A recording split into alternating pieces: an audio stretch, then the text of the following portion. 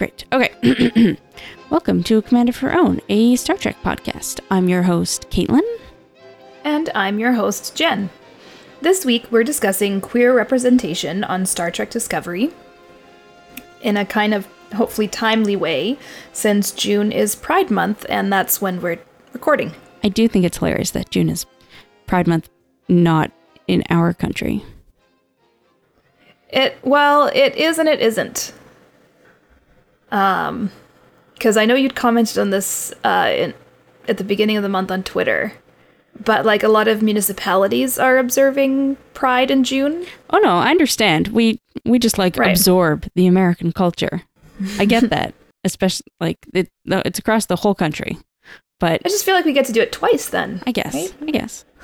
I generally just sort of think of summer as Pride time because America has it in June, England has theirs in July, and most of Canada does end of July, August.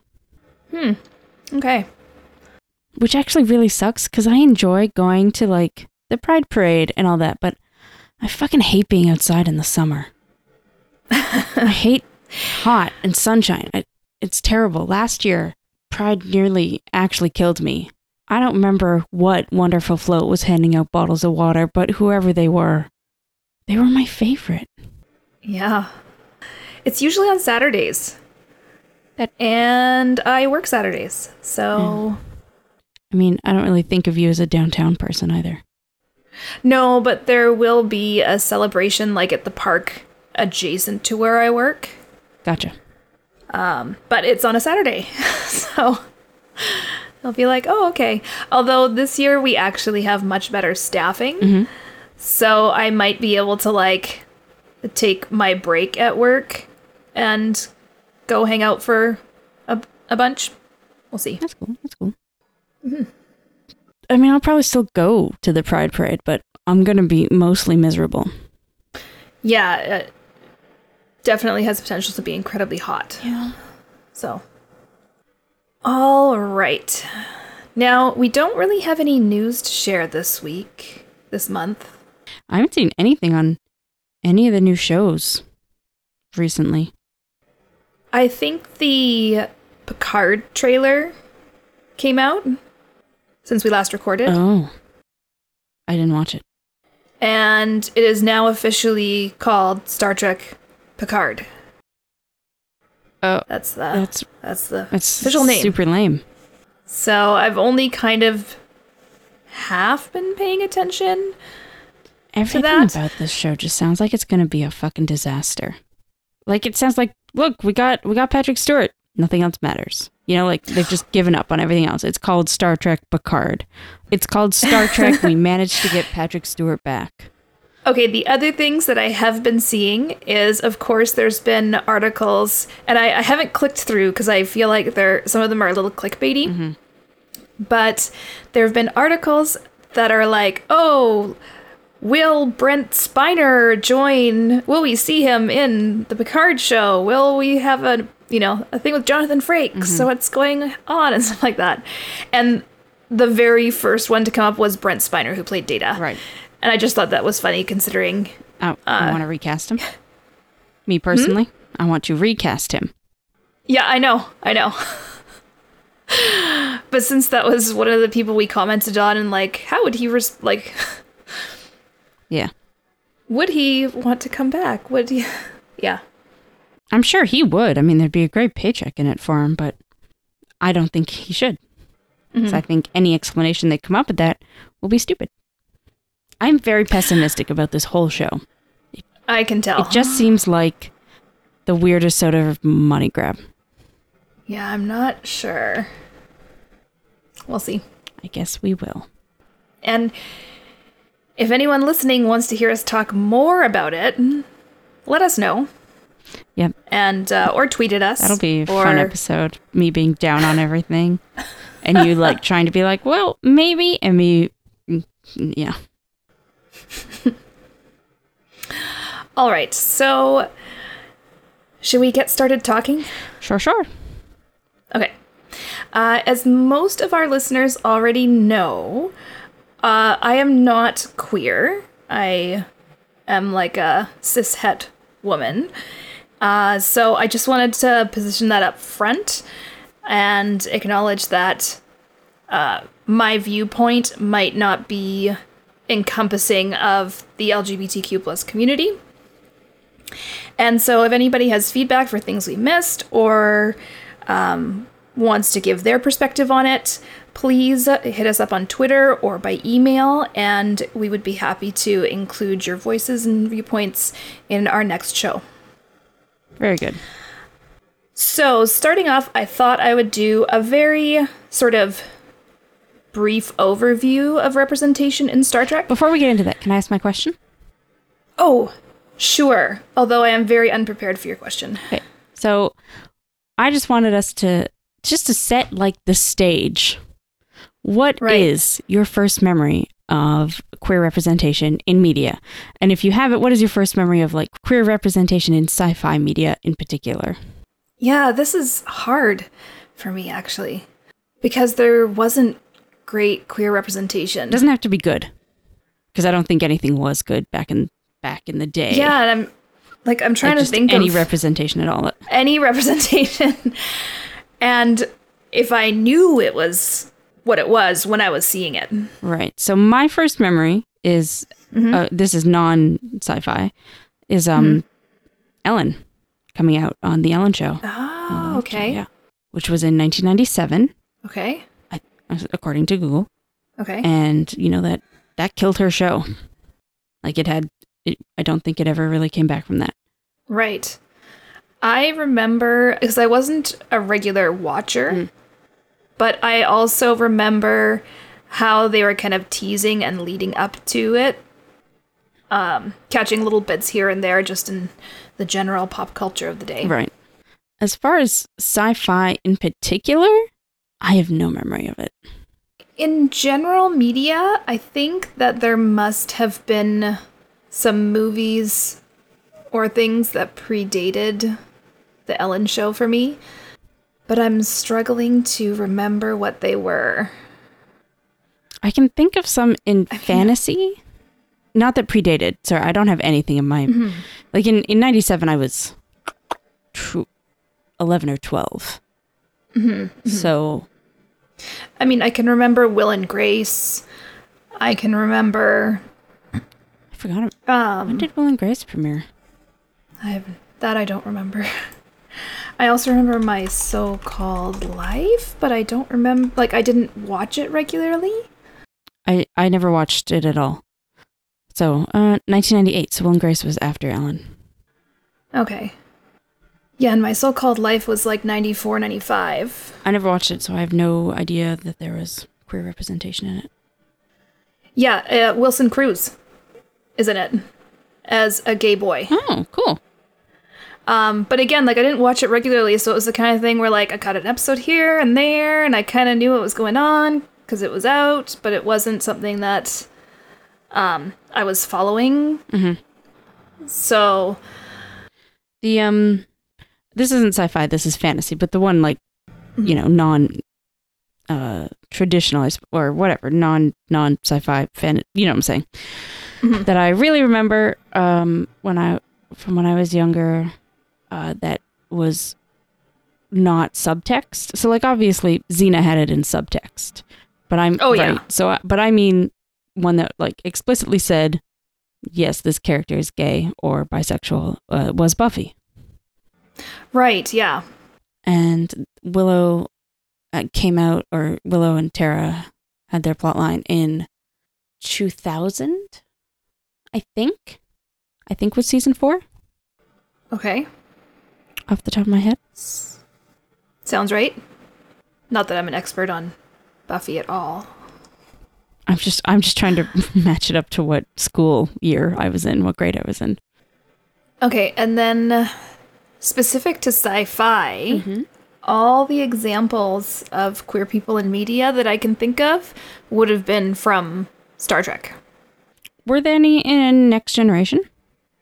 There were not main characters. Yeah, that's what I thought. But there were episodic stories that dealt with it. And apparently there was one that was going to deal with it that never aired. It basically, they had a script, but didn't end up going forward with it. So I probably saw that because I watched most of Next Generation when it was airing, or at least a good chunk of it. We used to watch it, but I don't remember any of it. When I was doing research for today, I came across a really good article that is about the history of queer representation in Star Trek. So they actually go over all of the episodes that featured things like that in Next Gen, in Deep Space Nine, and explain a bit why they didn't go forward more than they did, and then talk about Discovery. So I will go over it briefly here. I guess I'll get started into it. All right, let's do it. Star Trek. Right from the beginning with the original series of Star Trek, even though there was not anything in the text of it, of the TV show, right away fans picked up on the relationship between Kirk and Spock.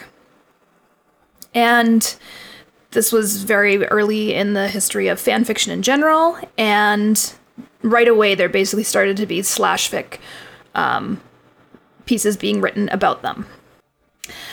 And for those who are listening who might not know, /fiction in the fan fiction community refers to, I think, male-male relationships specifically. For the most part, yes. It's it's interesting how that term came about, but this isn't a fandom history lesson. Carry on. Yeah. And there was actually a very early Star Trek book that was written. There's a book called Killing Time by author Della Van Heis. I'm guessing on that pronunciation. And it was written for a publisher called Pocket Books. And basically what ended up happening is the manuscript got sent to Pocket Books. Paramount Studios was supposed to also do some approval on it, and they marked up a bunch of the pages that had a lot of the more heavy overtones of /fiction, and sent it back to Pocket Books. And then there was some change in editorial staff at that time, and somebody at some point marked over the Paramount comments and stuff with the letters STET, which just basically means disregard of this, publish it like this. And so the very first edition of the book published 250,000 copies of Killing Time, and there was a very strong romantic link between Kirk and Spock. So apparently Roddenberry was livid at this, and then the novel was recalled and destroyed. So I did look up the book, but I couldn't see clearly which edition, because there's ebooks available. But it wasn't clear which edition it would have been. And also, apparently, the contract with Pocket Books was shortly after this, killed. They were like, nope. So yeah, so that it goes back right to the very beginnings of Star Trek, basically. Well, that's not representation. No, but there was clearly a strong fan. It's what the fans wanted from the very beginning. And fan pressure on the producers and writers started pushing them in that direction. I guess I can see that. I hesitate to use any sort of fan wanting of things. Just say something's there that's not there? Not that. Okay. Because that's that. I don't know how to say this without, a lot of fandom that likes two male characters together is not queer people. It is straight women who fetishize it. Okay. That's an excellent point. So I hesitate to call that any sort of progress. Right. And I will say it wasn't specific in anything I researched about this book, but early Star Trek fandom did come from a lot of women. Like the early Star Trek fandom, the people petitioning to keep Star Trek on the air, was a lot of women. And I want to specify, I don't have any problem with that. They can do what they want. I just don't think it's necessarily progressive representation.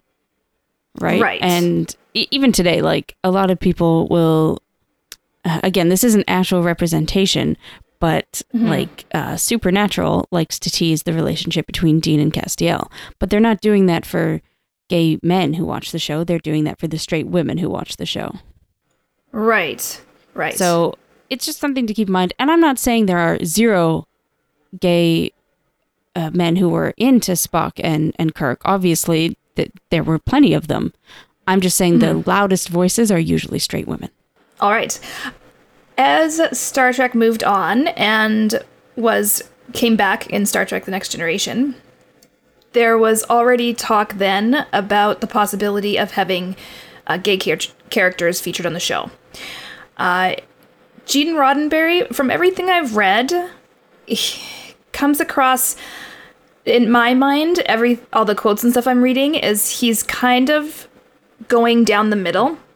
He's wanting to please fans, but also very aware of network television restrictions. Is there anything about how he himself felt? Because that's all bottom line and money opinion right there. Like, want to keep fans happy so you have an audience, but want to keep the network happy so you have a platform. Is there anything official about how he himself felt if money weren't in the equation? Again, everything I've seen from these articles quoting him, it doesn't give a very full picture. Okay. Like, I wouldn't know the context of where these quotes are coming from. Right, gotcha. So I don't want to say, oh, it seems like he was like this, or it seems like he was like this. And Gene Roddenberry, I haven't researched very much in general, just because it's one of those things where I'm certain he was a product of his time, right? Replete with, wonderful things and many flaws. And I kind of don't want to know more because I love Star Trek. Right. And I don't want details about his personal life to color how I feel about this universe, which is much more than just Gene Roddenberry. I understand that completely. Okay, so in Next Generation, Gene Roddenberry did apparently pledge to introduce a gay character, and this did lead to there being a script written for an unaired episode that was called Blood and Fire, and this was basically going to address the AIDS epidemic and be about a ship that's infected, and that Enterprise officers need to donate blood, and there would have been two characters who are like in a committed relationship, basically, on the ship. But that episode never went forward to production. Rick Berman apparently was one of the people who was raising concerns that it was too risque for the time slot.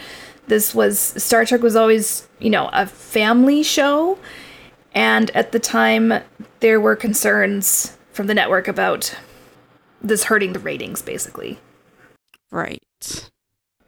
So the show continued on.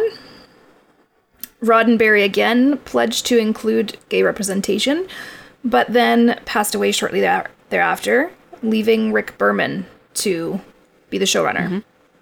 There were a couple of shows that sort of dealt with the topic through allegory. The one that's probably most often cited is called The Outcast, which was in season 5. And the crew encounters a race of androgynous people. And Riker ends up getting into a romantic relationship with one of the members who feels that they identify as female. So breaking from the gender norms.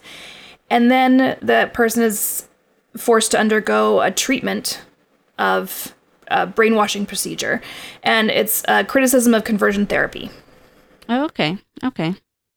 So looking back at it, like, it was progressive, but it was also, and Jonathan Frakes has reflected on this, because now, more in the future, he has said, it was progressive, but also the person they cast opposite me was a woman actor. Right.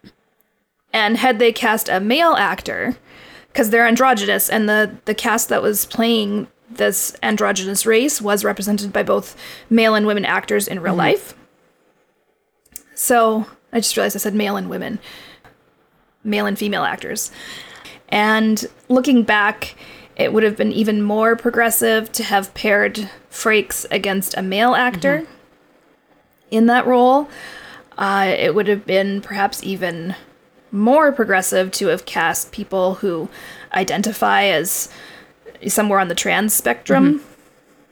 But it was what it was for its time. There was one other episode in Next Gen that dealt with this sort of topic, and it also sort of crosses over into Deep Space Nine because it has to do with the alien species called the Trill, and they live a symbiotic relationship. So there is the symbiote and the host, and the symbiont lives a long time, and it goes through many hosts, men or women. Right. And in The Next Generation, again, Dr. Crusher this time was having a romantic relationship with an alien, and something happened to the Trill that she was involved with, and it changed hosts and returned as a woman now. And so it was exploring that sort of challenging relationship. This was early in Trill history, though, so as they further explored the Trill in Deep Space Nine, because there was a main character who was Trill, they sort of retcon some things, an official Trill cultural norms. When you change hosts, you're not supposed to go back to any of the previous relationships from the host. So, like, if you're married and one of the partner's host dies, but the symbiont continues, you're not married anymore. That new host isn't going back to that marriage. Oh. They're continuing forward. That seems odd. Well, it gets complicated because what if the host is in a relationship before they get the symbiont? And then the symbiont's last host was married already, so who's in a relationship with who now? Like, it would just get very complicated. Okay. And also, like, if you've had children, well, is this, new 20-year-old host the parent to a teenager who they've never met? So I can kind of see where that makes sense, but... And then they explore basically the same thing again in Deep Space Nine with the character of Jadzia, when she encounters a new host, Anyways, they're both joined Trill, and in their previous forms, they were married. And then they meet again, and they discover that they still have romantic feelings together. And that did result in... an on-screen kiss, which was very controversial, and some networks cut it in the airing originally. Jeez. Yeah. So, and apparently that was the 5th lesbian kiss ever to be shown on television. Interesting. Yeah. What was number 1? This article actually does include that the first one was on LA Law in 1991. I did want to mention, we sort of glossed over it earlier about how the network for Next Generation didn't want like a queer representation thing because of ratings and a family show, and we just kind of were like, meh. I did just want to say we think that is bullshit. Being gay doesn't necessarily mean that you are not for a family. I've just heard that so much that I was just like, yeah, whatever. Okay, I just wanted to make sure we're not agreeing with that sentiment. No, not at all. Deep Space Nine did have a little bit more explorations of sexuality and gender because they had several mirror episode adventures. And who wouldn't want to make out with their evil twin, right? Yeah, pretty close.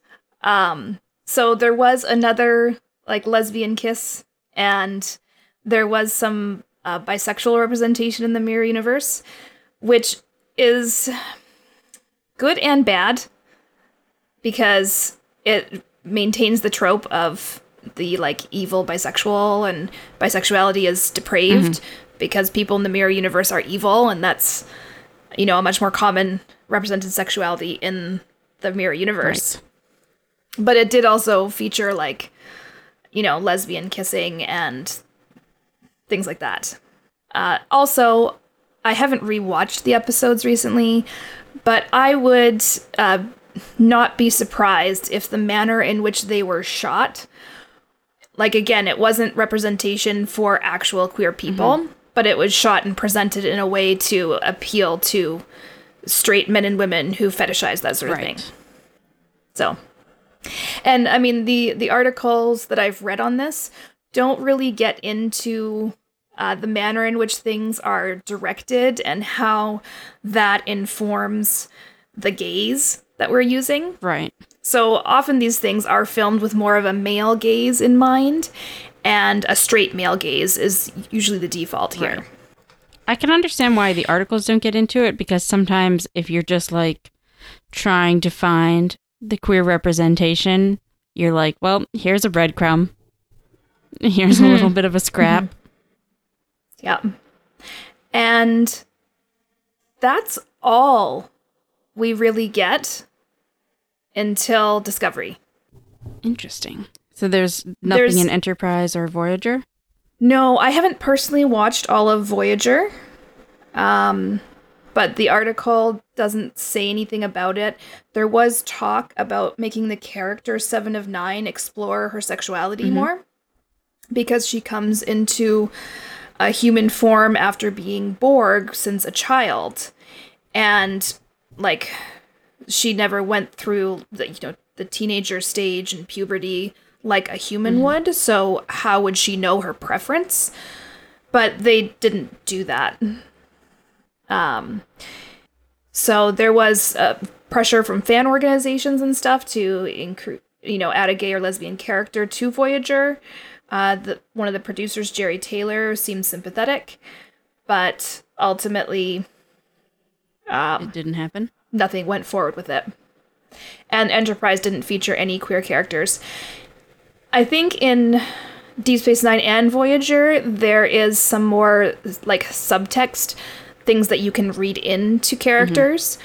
But I think that gets more into the actors making choices about portraying complex characters than things that are actually written in and creative decisions from the writers and producers. And let's be clear about 7 of 9. Even if they probably didn't think of it this way, but choosing to portray her as somebody with completely zero interest in romance or sex is a queer identity. Yes. But I'm sure they didn't think of it that way. Absolutely. Absolutely.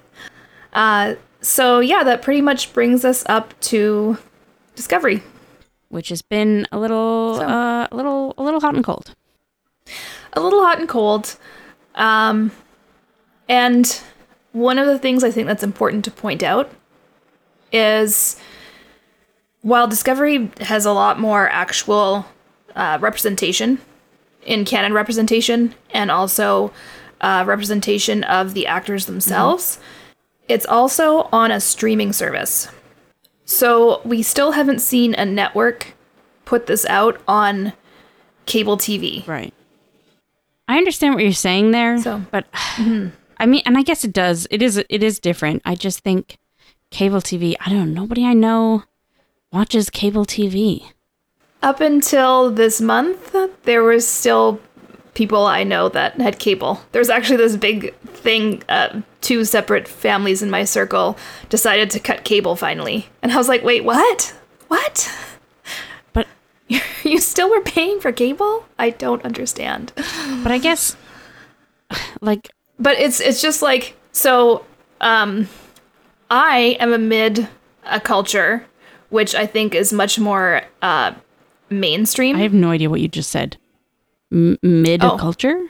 I'm like within, like, where I live, the people I meet in day-to-day life, like, I live in the suburbs. Oh, okay, yes. I am amid very, like, middle-class people. Oh, gotcha, yes. A lot of them still have cable. The only people I know who have cable are baby boomers, like my mom and my aunts and uncles and my grandma. Well, my grandma's not a baby boomer, you know what I mean? And the generation above. And, like, these are people who, like my uncle, lives alone by himself in an apartment he still feels that he must have a house phone and a cell phone. You know what I'm saying? These are the people who pay for cable.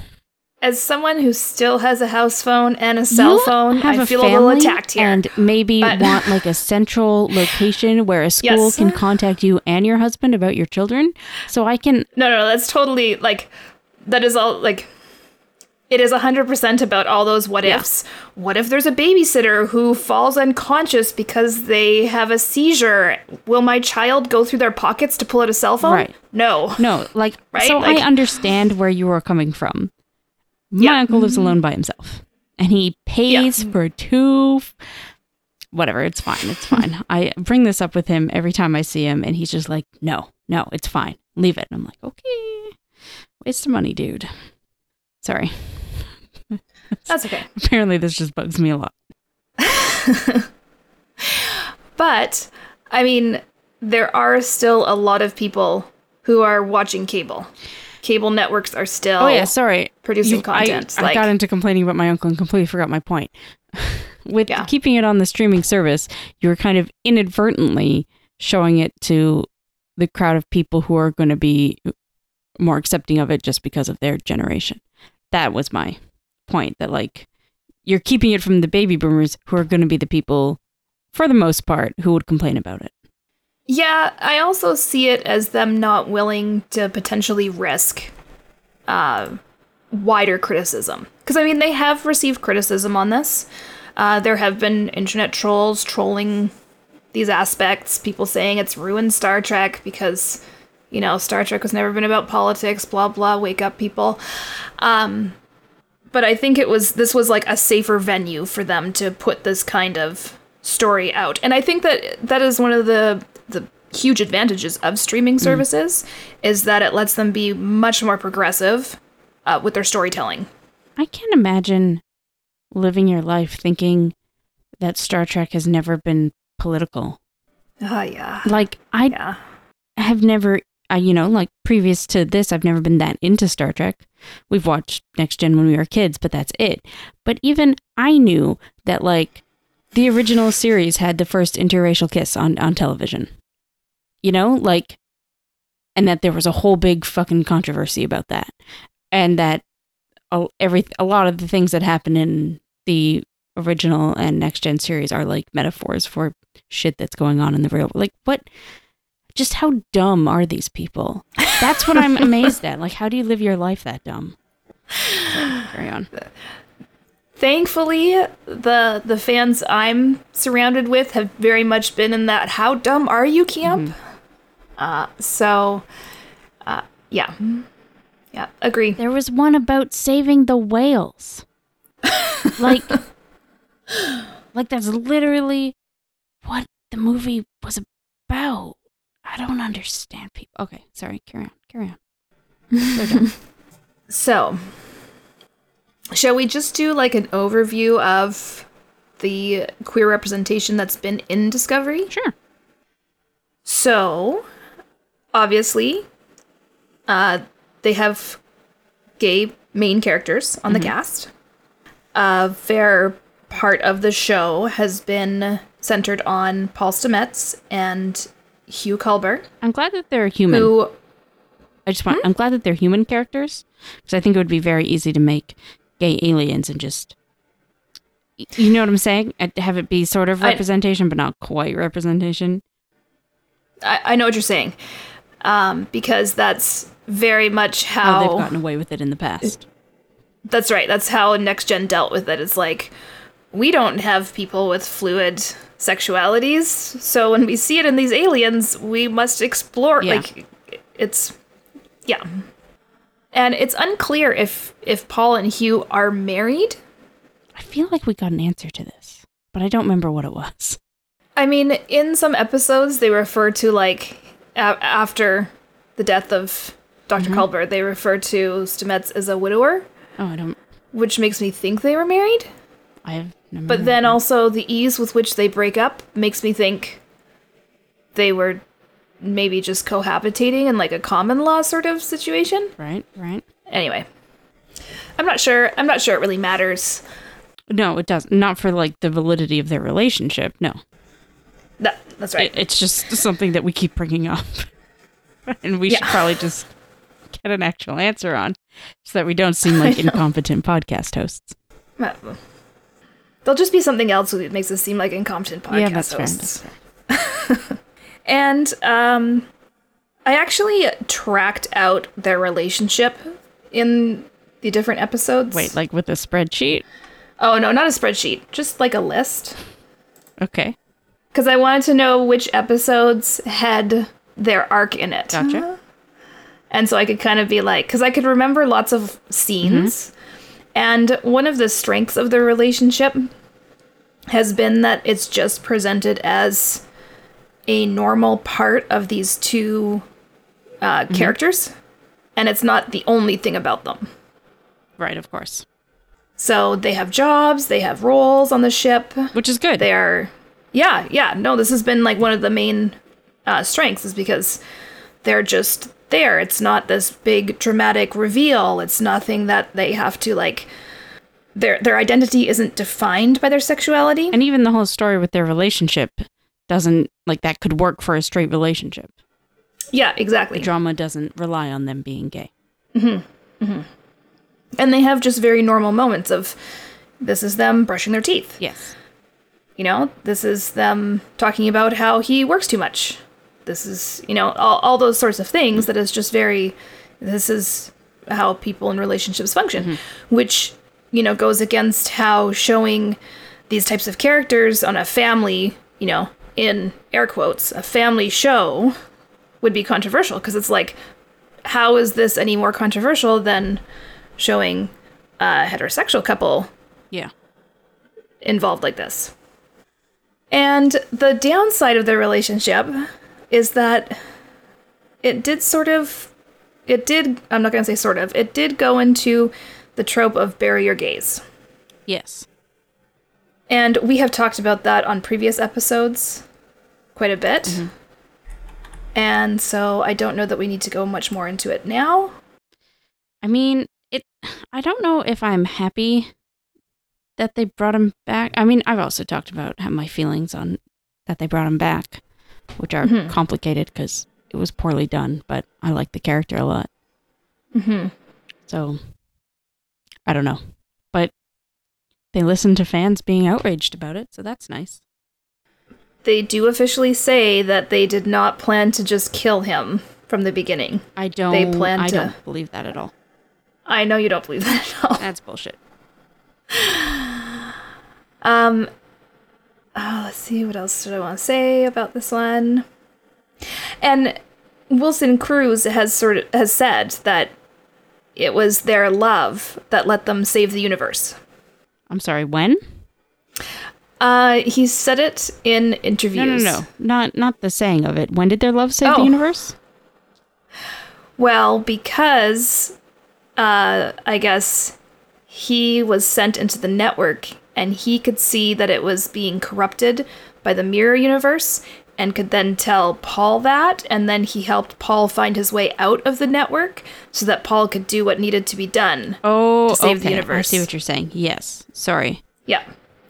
I know. That's part of the reason why I wanted to go back and like look at all of the like steps of their relationship of what happened. Was because I was like, I need to sort of really get a good feel for the plot, because the big action-y parts of the saving stuff is usually what sticks in your mind. Yes. I also just think that like the saving of the universe relied on a little bit more than that. So like they played their part, but I don't know if they can take credit for the whole thing. That's just me being a douchebag. I was going to say, because I rewatched it, and so they do say that because the mycelial network is being poisoned and it connects all the universes, like it's this underlying structure that connects everything together, that if it dies, it will like destroy all the universes. No memory of this. So yeah, I guess their love did save the universe. That's pretty cool. Yeah. I don't think the show really did much to highlight that. The show has been highlighting a lot more of the flashier sort of things. And yeah. What else do we have to say about Stamets and Culber? I like them. I like them a lot. They are also played by actual gay actors. Yes, that is very good. Yes. I'm glad they did that. And then we get another portrayal of a queer character on the show as well. Mm-hmm. In season 2, we have Commander Jet Reno, played by Tig Notaro, who is also fabulous. And the other thing they did really well with her representation was that it was, again, just one aspect of her. Yes. It wasn't the sole thing that was driving her character. It was brought up incredibly commonplace in conversation, as that sort of thing should be. Yes. And I would argue that Captain Georgiou is also queer. Yes. But I don't think that this one is handled as well as the others. I don't think it was handled well in season 1. I would agree with you, as much as I did enjoy her scenes. But I think they've handled it well in season 2. Because, or maybe I'm making up that she's like, I don't know if flirted is the word. She did totally have that scene with Stamets and Culber. That's not what where she was... Well, I mean, I guess, but that's not what I'm thinking of. I swear she's like, I am perhaps making things up in my head. I swear there's been scenes with her talking to a woman that she's, I don't want to say flirted, but made that woman feel uncomfortable in a sexy way. But maybe I'm making that up. In which case, no, I guess it has not been handled well in season 2. I thought she just had some like interactions with both men and women, but I could be wrong. I mean, she has had interactions in the presence of women that there was a lot of subtext going on.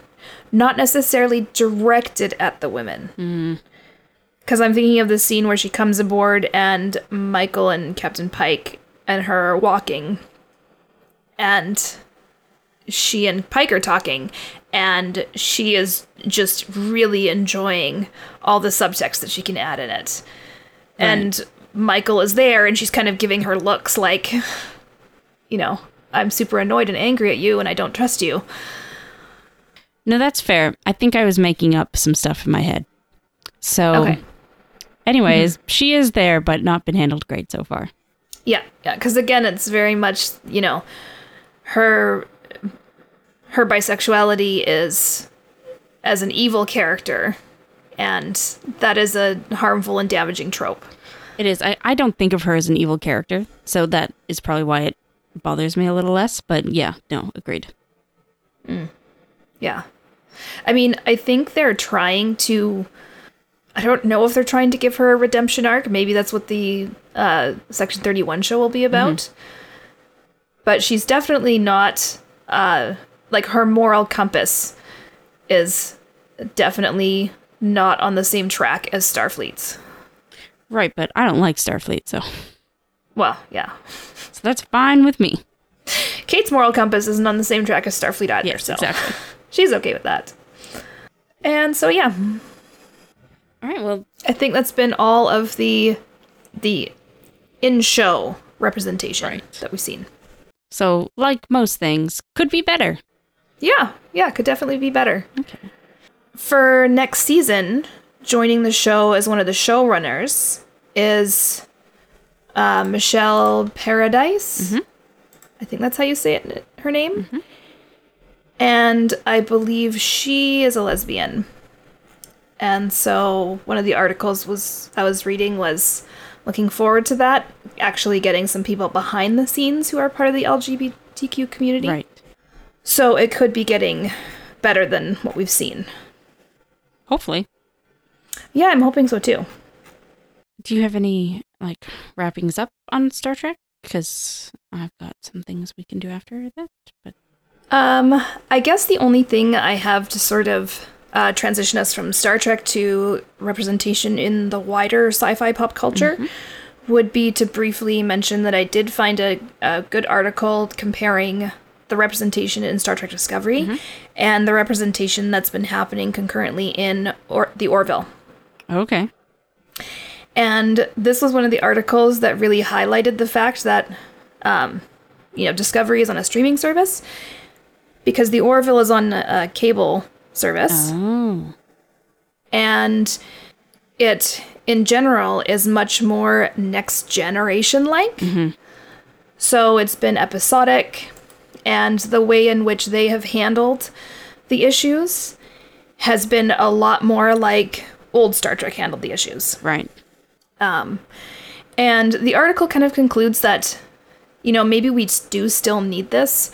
We do still need both ways of handling things, because there's still a lot of people who sadly aren't ready to handle the sort of more complex stories that are being shown in Discovery. Right. And they still need to learn the allegorical lessons that are being shown in places like the Orville. Gotcha. See, my thing is, everybody I know who would be open to learning those things would never watch a show like the Orville. Although, most of my friends are queer, so, this isn't a problem my friends have. So, right. I'm, thinking of my mom. Not that my mom's fine. I'm not saying anything about her, but I'm just using her as an example. She would never watch the Orville. Yeah, I'm trying to think of people I personally know, and all the people who I know who watch the Orville are already fine with it. Yeah, I can think of two people who would watch it. People who are fine with it, or people who will never be fine with it. You know what I mean? Yeah. Yeah.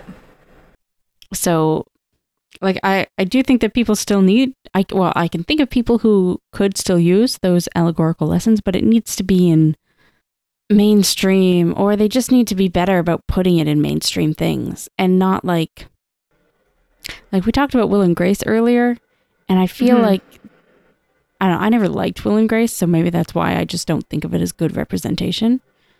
Mm-hmm. But I always felt like it had gay representation in it, but it was all of the plot of the story was about the friendship between the man and the woman. Right. You know what I mean? And it just felt like it wasn't I don't know. I never watched that much of it, so maybe I'm wrong, just because I didn't like it. So maybe somebody can correct me on that. But it still just felt like a bit of a cop-out to have the main relationship be, for lack of a better term, a straight one. It's not romance, but you know what I mean? It was still about Will and Grace. Mm-hmm. Mm-hmm. Well, and it suffered from a lot of the tropes of, the gay best friend and... Yeah. All right, so what are your favorite representations of queer people in preferably sci-fi fantasy, but, normal media too, I guess? Well, this goes into what we were sort of talking about before we started recording. Okay, but no, put aside the bad tropes, the bullshit, the breadcrumbs. Just what are your favorite, even if it's not great? Of queer representation? Yeah, because maybe all we have are breadcrumbs, but it's what we got. So what are your best breadcrumbs? What is that good garlic breadcrumbs out there? Not to bore everyone, but my best breadcrumbs is the Star Trek representation. Okay. Partly because you like Star Trek. Because I love Star Trek and I've watched a lot of Star Trek, and I can't think of a lot of other good representation off the top of my head. Maybe something will come to me as we discuss, but... Or have you had any good ones or found any good ones in books? My memory is absolute crap for remembering story plots. So I wasn't expecting you to get personal in this. Otherwise I would have prepared a little bit. I'm sorry. Do you want a minute or? But I'm vaguely recalling a queer character side plot in a romance novel that was good, but I can't remember the name of the book or who wrote it. So, all right. Like I said, this is a lot of the times I enjoy things that are subtle. Mm-hmm. So, I mean, She-Ra right now, right? Yes, has good characters stuff. who, are varied. Mm-hmm, mm-hmm. Nobody's out and out been I'm gay and worn it on their sleeve. Have you watched season 2? I have watched season 2, and I know there is like gay representation specifically in that, okay. but I'm thinking of like the main princesses. Right, yes. And so like, yeah, I really enjoyed that. And I mean, like, I really enjoyed Killing Eve. Right, yep. Where again, it wasn't like, it was just really complex people and their attractions to each other. Like, it was, you could feel the sexual tension between people. Mm-hmm. Well, I do think, I haven't watched season 2 yet, but I do think Villanelle is gay or bisexual. Yeah. I don't know about Eve, but... Yeah, I'm not sure about Eve, but Villanelle is, you know, bisexual or gay. Yeah. And yeah, I haven't watched season 2 yet either. And I think the actors on that show just did a fabulous job of having that come across without it being like waved around like overtly. Again, it was just who they were. Yeah. Seeping through their portrayals. And yeah. Do you have some favorites? I do. So I was trying to find a solid list, you know, of sci-fi movies and televisions that had queer representation in it that didn't necessarily end in a bury your gays situation. Sadly, that was mostly a fail. The one, like, good one that I found, as far as I can tell, I haven't watched the whole series yet, so I don't know, but the internet didn't tell me anything, was Orphan Black. Yes, I have seen Orphan Black. So it's got more than one queer character. Yes. And nobody's told me that either of them die. Either of the two that I know of. Mm-hmm. Mm-hmm. Or either of the two main characters. I don't know about their love interests or anything. I was going to say, I'm trying to remember like the ancillary characters. Right. Because again, my memory for these kinds of things is not great. I think... But the two main ones do not die. So... Sorry, spoilers. Yeah. For anyone who hasn't seen it. Whatever. It's old. So the other one is a little bit... The other one that I could find is a little bit iffy because it's Doctor Who / Torchwood with Captain Jack. Oh, I want to watch that. Actually, one of my main reasons for wanting to watch that is because I love that character. Right, yes. And I wanted to see more of him. I will say one of... the spoilers, whatever. One of Captain Jack's male love interests in Torchwood does die. And that character is also, I think, a main character in the show. So that's a little iffy. But I mean, Captain Jack's whole thing is that he's immortal. So bury your gays is impossible. So he's safe. Yeah, and I like Captain Jack because he is literally willing to sleep with anything. Right. Absolutely anything. And the actor who plays him, whose name I have no idea, is he... I keep wanting to say on the spectrum, but that's not the correct words at all. Is he on the rainbow? Yeah. Is he part of the queer community? John Barrowman. John Barrowman, yeah.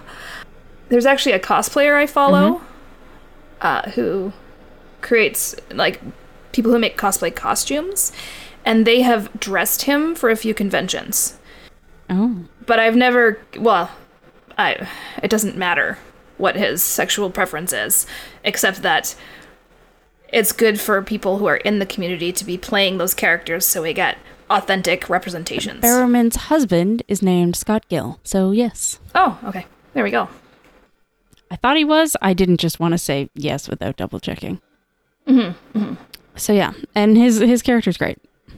Yeah, I've only watched a smattering of Doctor Who. Well, he comes from Doctor Who when Doctor Who was run by a gay man, so. Oh, okay. But his episodes were some of my favorites. Yeah, he's great. I think it was Russell. No, John. No, fuck. What was that man's name? Russell T. Davies is what I'm thinking of. I did try to find out some more information about there being representation among the directors and writers and producers of Star Trek Discovery. But it's very hard to find out a lot of information about these people.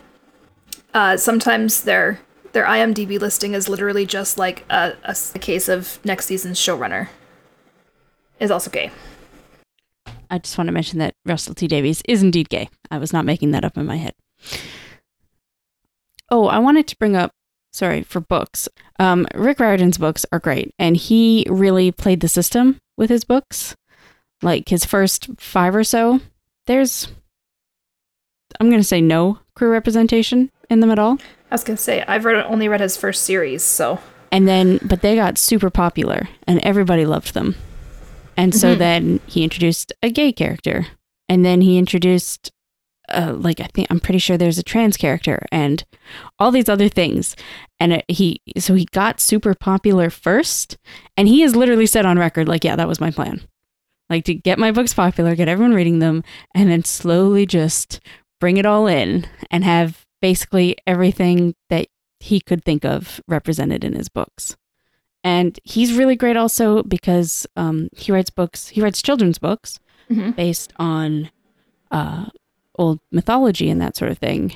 And at one point, and people are always asking him, like, why don't you do a series based on this mythology or this mythology?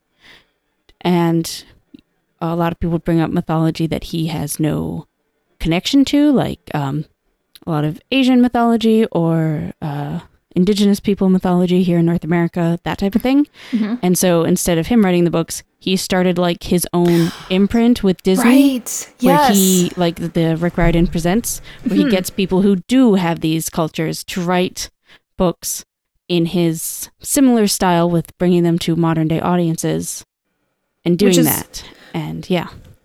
Which is like allyship as it should be. Yeah. Like he's using his platform to elevate others' voices in their actual cultural communities, right? Yeah. With those cultural backgrounds, I should say.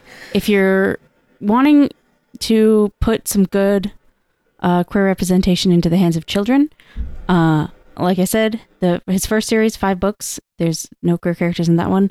But if they're then hooked on the characters and want to read more, because there's a sequel series about the same characters and that sort of thing, it's really good, and it expands into a lot of different things. Or even adults. I mean, I still love those books. They're hilarious. I enjoyed reading. I want to say that there is probably a lot better representation available in things like graphic novels and things like that. But I can't speak personally to that.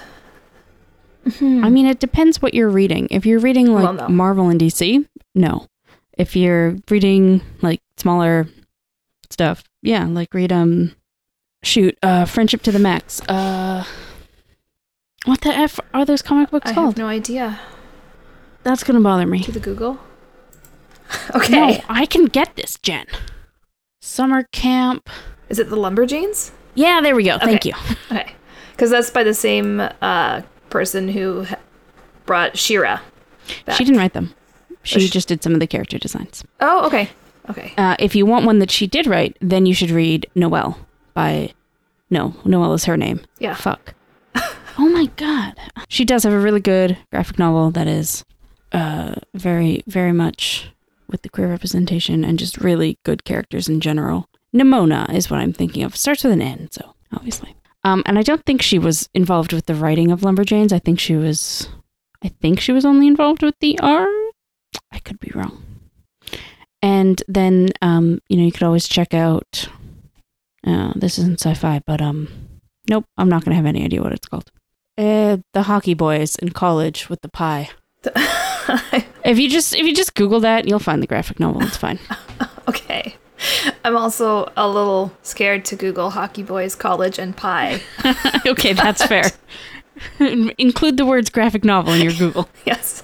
And I did want to also recommend a fiction podcast that is all about a world in which, like, it's a queer utopia. Basically, it's just not even like a thing anymore, so much so that she has trouble mentioning what all is represented in it because people don't talk about it because it's just accepted. Anyway, that's the Penumbra podcast. Okay. But yeah, that's everything I've got off the top of my head. Yeah. No, I think that gives a good overview. Mm-hmm. Now, we did get one tweet from Matthew Vose. Mm-hmm. Okay, so Matthew asks, what could they do in future seasons to deliver good representation?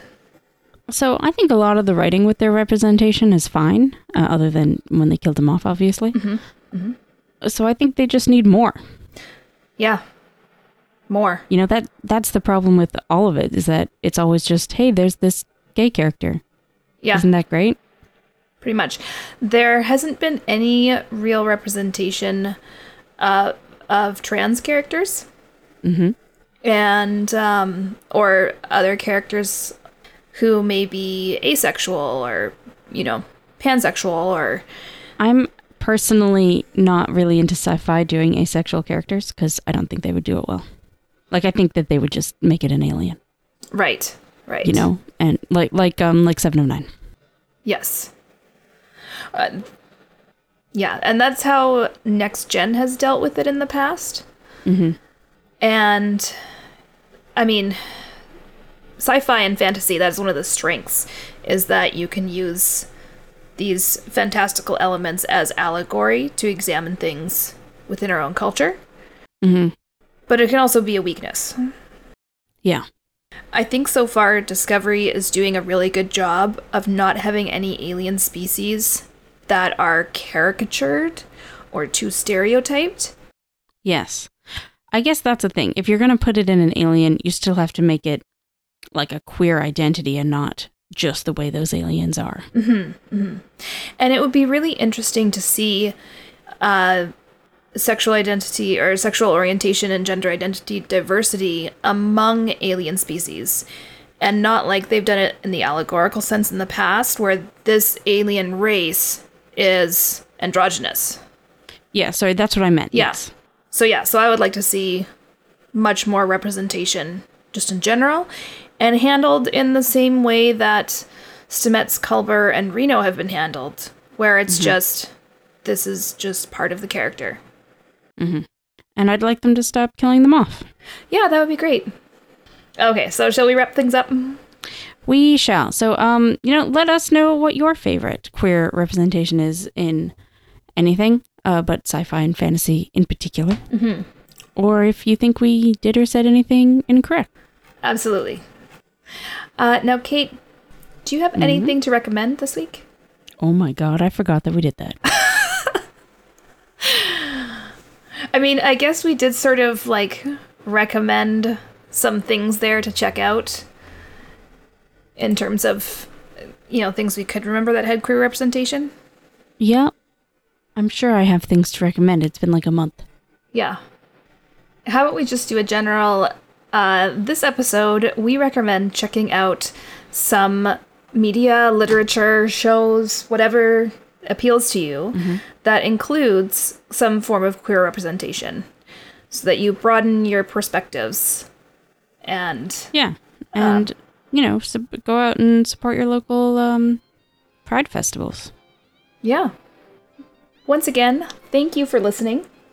If you have questions or comments you want to share with us, you can contact us at acommandofherown@gmail.com or at commandofherown on Twitter. And you can check out the Star Trek related pictures I share over at instagram.com/acommandofherown. And we'll see you all next time. Bye. Bye.